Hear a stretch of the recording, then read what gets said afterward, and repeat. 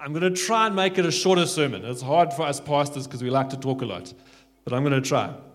So the clock is running, but I'm not going to rush. We have so loved our times of worship. The last few months, if you've been with us the last few months, you'll have noticed it's just like we're getting deeper into God's presence. There's more to make happen, but it just seems like it's been an amazing journey that we're all on. Not something that we forced or try to make happen, but it just seems like our times with God are more intimate. And we're loving it. And so we're wanting to make space this morning for more of that. And so I'm going to be preaching on worship. It's part of the next part of John chapter 4 that we are on, so that we can make space for a longer, uninterrupted time of worship after I preach. Does that make sense? You all with me? Cool.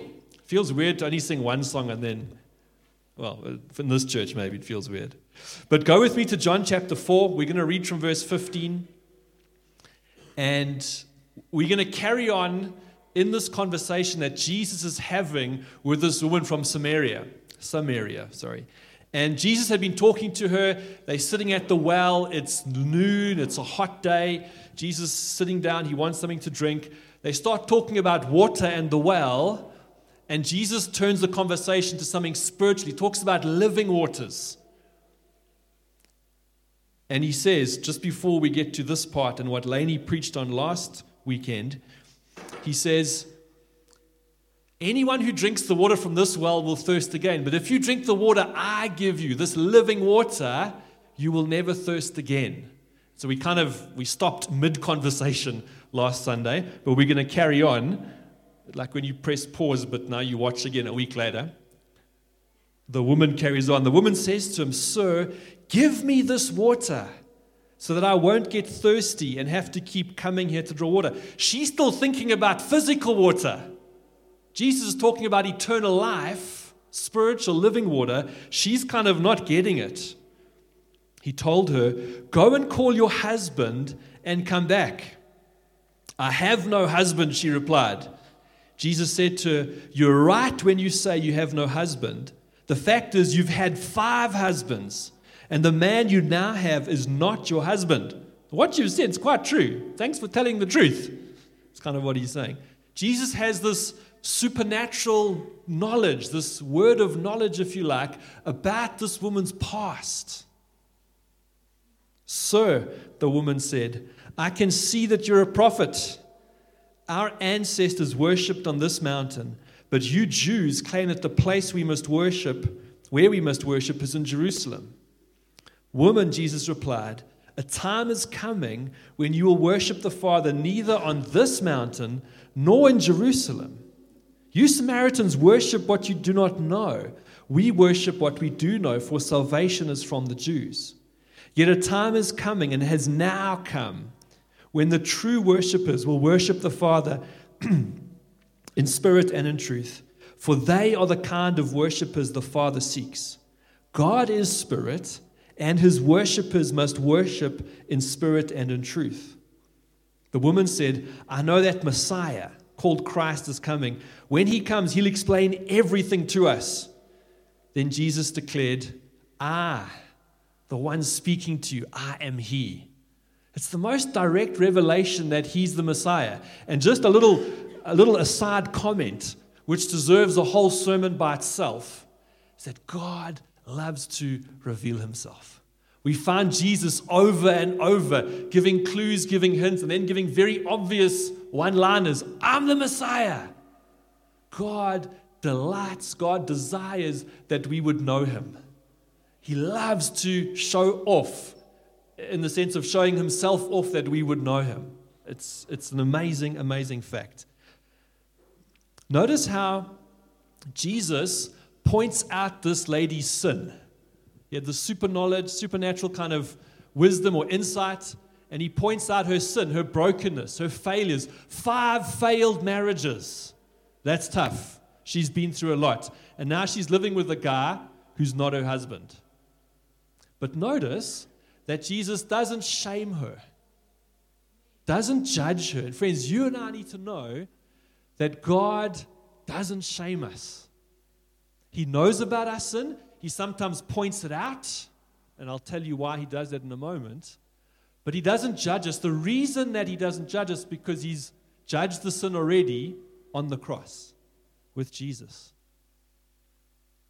Why does he point it out then? If he's not wanting to shame us or judge us, I think, in the case of this woman and for all of us, that if we don't understand our sin, our brokenness, our failures, we'll never really know that we need a Savior.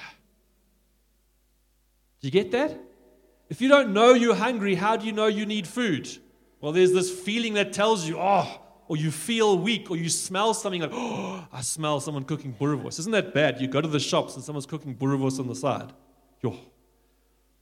But you know you need something because there's a desire. And for us, we need to realize our brokenness. Before we know, oh my word, I need a Savior. I need living water. So Jesus was just pointing out to her, not that she didn't know, but there's a great need for a Savior. And she doesn't deny her sin. Doesn't try and explain, I had such a difficult upbringing, and in the suburb I lived in, they always did this. And she didn't excuse her sin. She didn't deny it. She didn't cover up. She didn't try and explain it away. But she does kind of like change topic. She starts speaking about worship.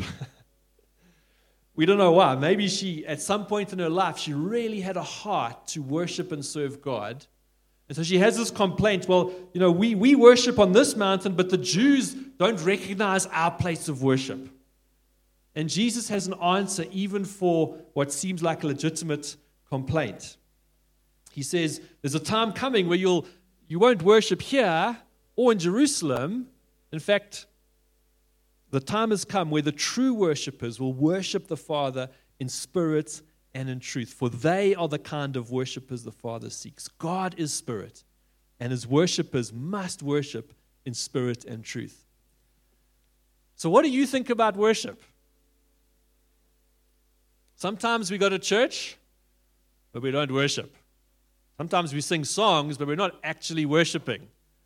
Sometimes we hear a sermon, and we're not worshiping. Sometimes we come to church and we're serving in some ministry team, but we're not actually worshiping. Now, all of those things are good, and they're elements of worship, facets of worship, if you like, but in and of themselves, they don't constitute worship. So it's possible to come to church and do all those things and actually fail in trying to worship God. What is worship? What did Jesus teach about worship? We're going to look just at what he taught here. The first thing we see is that place is no longer important or as important when it comes to worship. They had the temple in Jerusalem. In the Old Covenant, God's presence was where? It was in the tabernacle, when in the wilderness, and then in the temple. It was confined to a place. You had to go up to Jerusalem if you wanted to worship in this formal way. They had this physical place. In the New Covenant, the Bible says that God's Spirit lives in us. Paul says that we are a temple, our bodies are a temple of the Holy Spirit.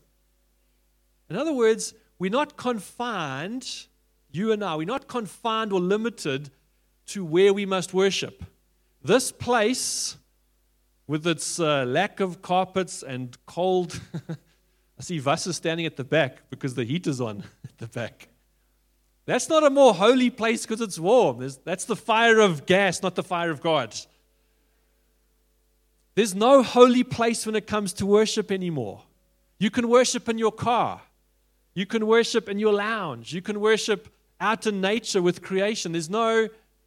I think it's special when lots of God's people gather and all of our faith gets joined together. That's why we love to come here on a Sunday.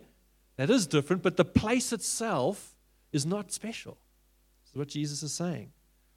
Second thing he says is that we must worship in spirit. We worship in spirit. Why? Because God is spirit, and we must worship him in spirit and in truth. Well, what does that mean? I think it means that worship is a mostly spiritual activity. Yes, we have to use our physical vocal cords. We've got to see the words if we don't know them. We've got to raise our hands. We can dance, etc. There's some physicality to worship, but it's primarily a spiritual activity. Worship in the Old Covenant used to involve loads and loads of sacrifices, loads of rituals and offerings. And there's the risk, even in our modern day, of us making worship an external thing, about the songs we sing or about the style we have, or etc., etc. And it's a human condition. We tend to make our faith and our worship more and more of an outward thing with all kinds of ceremonies and rituals and rules, etc. And then we end up attaching too much importance to our particular way of doing things.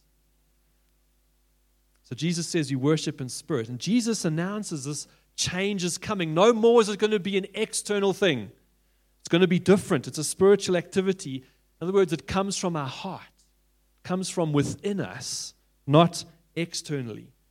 And the implication of that is that worship doesn't depend on what we have. Hear that. Worship doesn't depend on what we have. If I go to the gym, and I haven't been to the gym since before COVID, you can probably tell, hey. But if I had to go to the gym, the size of the weights that I would be lifting would depend on what? On what I have, what I don't have. Or how often I've gone to gym, how hard I've trained. Maybe I've got a gym coach who's really pushing me, or I'm taking some supplements, or it'll depend on a whole lot of things, including what I have, my muscles. But worship, Jesus is saying, when it's inside, when it's from the inside, it doesn't depend on what you have. In other words, every single person can worship God acceptably. A 5-year-old kid, a 95-year-old person who can't walk anymore. We don't need fancy sacrifices like the Old Testament, just a heart and a desire for God. It's far more meaningful to have 3 or 4 people they gathered for fellowship and prayer in a tiny room in a shack in Alex, but their hearts are seeking God, than to have 10,000 people with cold hearts in the Grand Cathedral. Far more meaningful. Why? Because worship is of the Spirit. It's from within us. It's in our hearts. The third thing Jesus says, that we should worship in spirit and in truth. What does that mean? I think it can mean a few things. One, I think it has to do with our motives. Sometimes we come to God, if we're honest, with false motives. We're coming to God for what we can get from God, rather than from getting more of God. In other words, it's got to be real and genuine from our side when we come and we worship. I think it also means that we have to worship with a right understanding of God. In other words, we have to worship without a blurred or a distorted view of who God is. Well, why do I say that? Jesus said to the Samaritan woman, you Samaritans worship what you don't know. In other words, they didn't really know, although they were trying to worship, they didn't really know this God that they were trying to worship. What I've noticed in my own life, and I think in many of our lives, is that we tend to fashion God into our image. We tend to cut God down to our size. We think God is a little bit stronger, a little bit more powerful. He knows a bit more. Like he can see the future a bit better than we can. So he's superhuman. We wouldn't say that to anybody, right? We wouldn't. But in our thinking and how we relate to God, he's a bit bigger than us, but he's not God. One of to me, the most amazing rebukes that God gives the Israelites is found in Psalm 50. And he says this, you thought that I was altogether like you. Wow, what an accusation. We tend to fashion God into our image. We suppose that God thinks like us, that he reasons like us, that he acts like us. And so when we go to God oh, God could never forgive me because I've done this thing. Well, that's because you would never forgive someone if they did that thing against you. So we project ourselves onto God. Well, God, I deserve a good break. It's been a tough few years, and I've been really good. I deserve some goodness.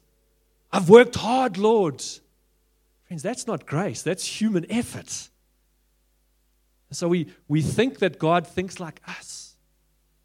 And he says, worship in truth. You have to worship God. We think God would be okay if we cut corners, because we think it's okay if we cut corners.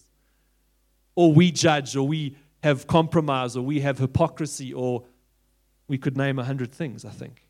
We must worship the God of the Bible, not some image or some idol that we've invented or modified, because our society is good at modifying God just so he fits into the boxes we like. He's awesome. He's majestic. He's holy. He's omnipotent. He's omnipresent. He's glorious. He's a gracious Father. And if we worship anything else but the God of the Bible, we're on a slippery slope to idol worship, idolatry. So we have to get our view of God from the Bible and worship the God of the Bible. This Samaritan lady grew up in her culture, in her society, and she learned religion from her family, from her culture. She had an inherited religion. Okay? She had to let go of that if she was wanting to get this living water that Jesus was offering. Okay? She had to let go of that. We will never get to know God unless we give up, let go, the religious systems that we were brought up in. Many of us were. I'm a first-generation Christian, so I've got different issues. We all have issues. But for many of us, we've grown up in the church, possibly, in a religious setting.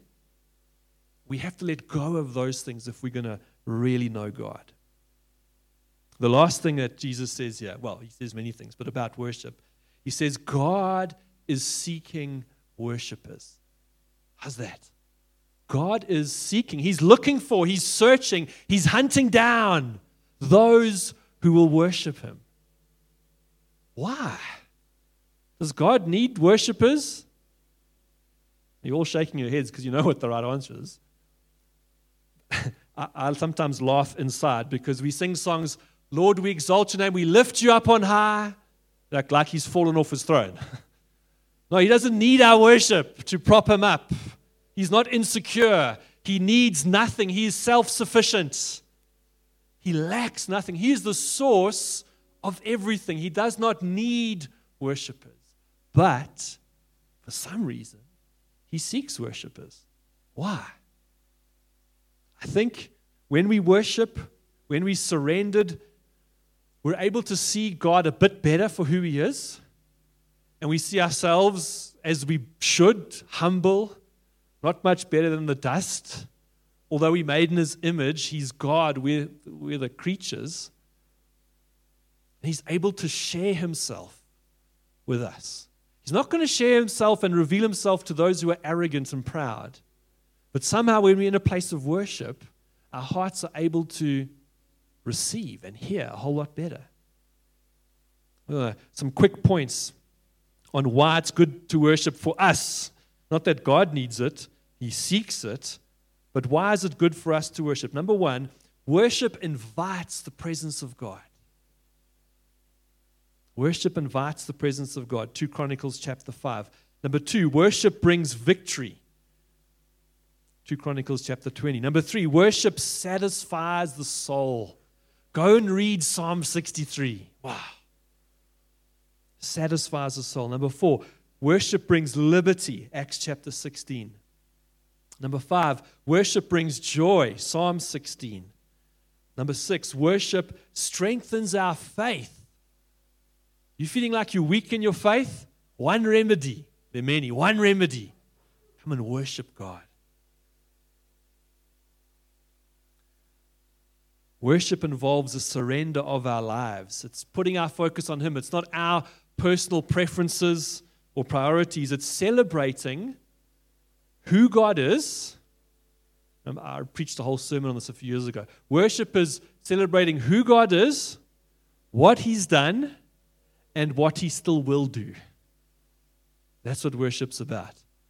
I want to read a quote from, forget the guy's name. Please put up the slide. John Burkhart. There you go. John Burkhart. He says, the heart of worship, the essence of worship, is the celebration of God. True celebration of God is quite festive. What does that mean? It's like a party. As it takes delight in what God is about. It's not a duty, but a privilege. It's not a burden, but a delight. Worship gladly celebrates the God whose character is caring and sharing, the God who's indecorously gracious.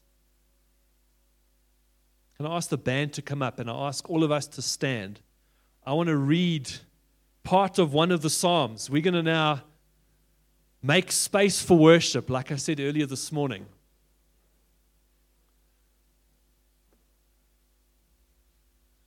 Maybe we can also dim the lights at the back. Thanks, Albert. So we're going to worship now. I did see a few people coming in late. We've preached up front, a shorter preach. We've preached on worship that we can, without hindrance and needing to get through a structure and a liturgy, just worship God and spend time focusing on Him. And there might be some prophetic words, and God might want to minister and do stuff, and we will try not to interrupt the worship too much. But I'm sure there will be things God wants to do. But I want to encourage us as we worship, focus on God. Psalm 100. Shout for joy to the Lord, all the earth. Worship the Lord with gladness. Come before Him with joyful songs. Know that the Lord is God. It is He who made us, and we are His. We're His people, the sheep of His pasture. And so enter His gates with thanksgiving and His courts with praise. Give thanks to Him and praise His name. For the Lord is good, and His love endures forever. His faithfulness continues through all generations. Father, we want to abandon ourselves to worship You. We know that there's nothing greater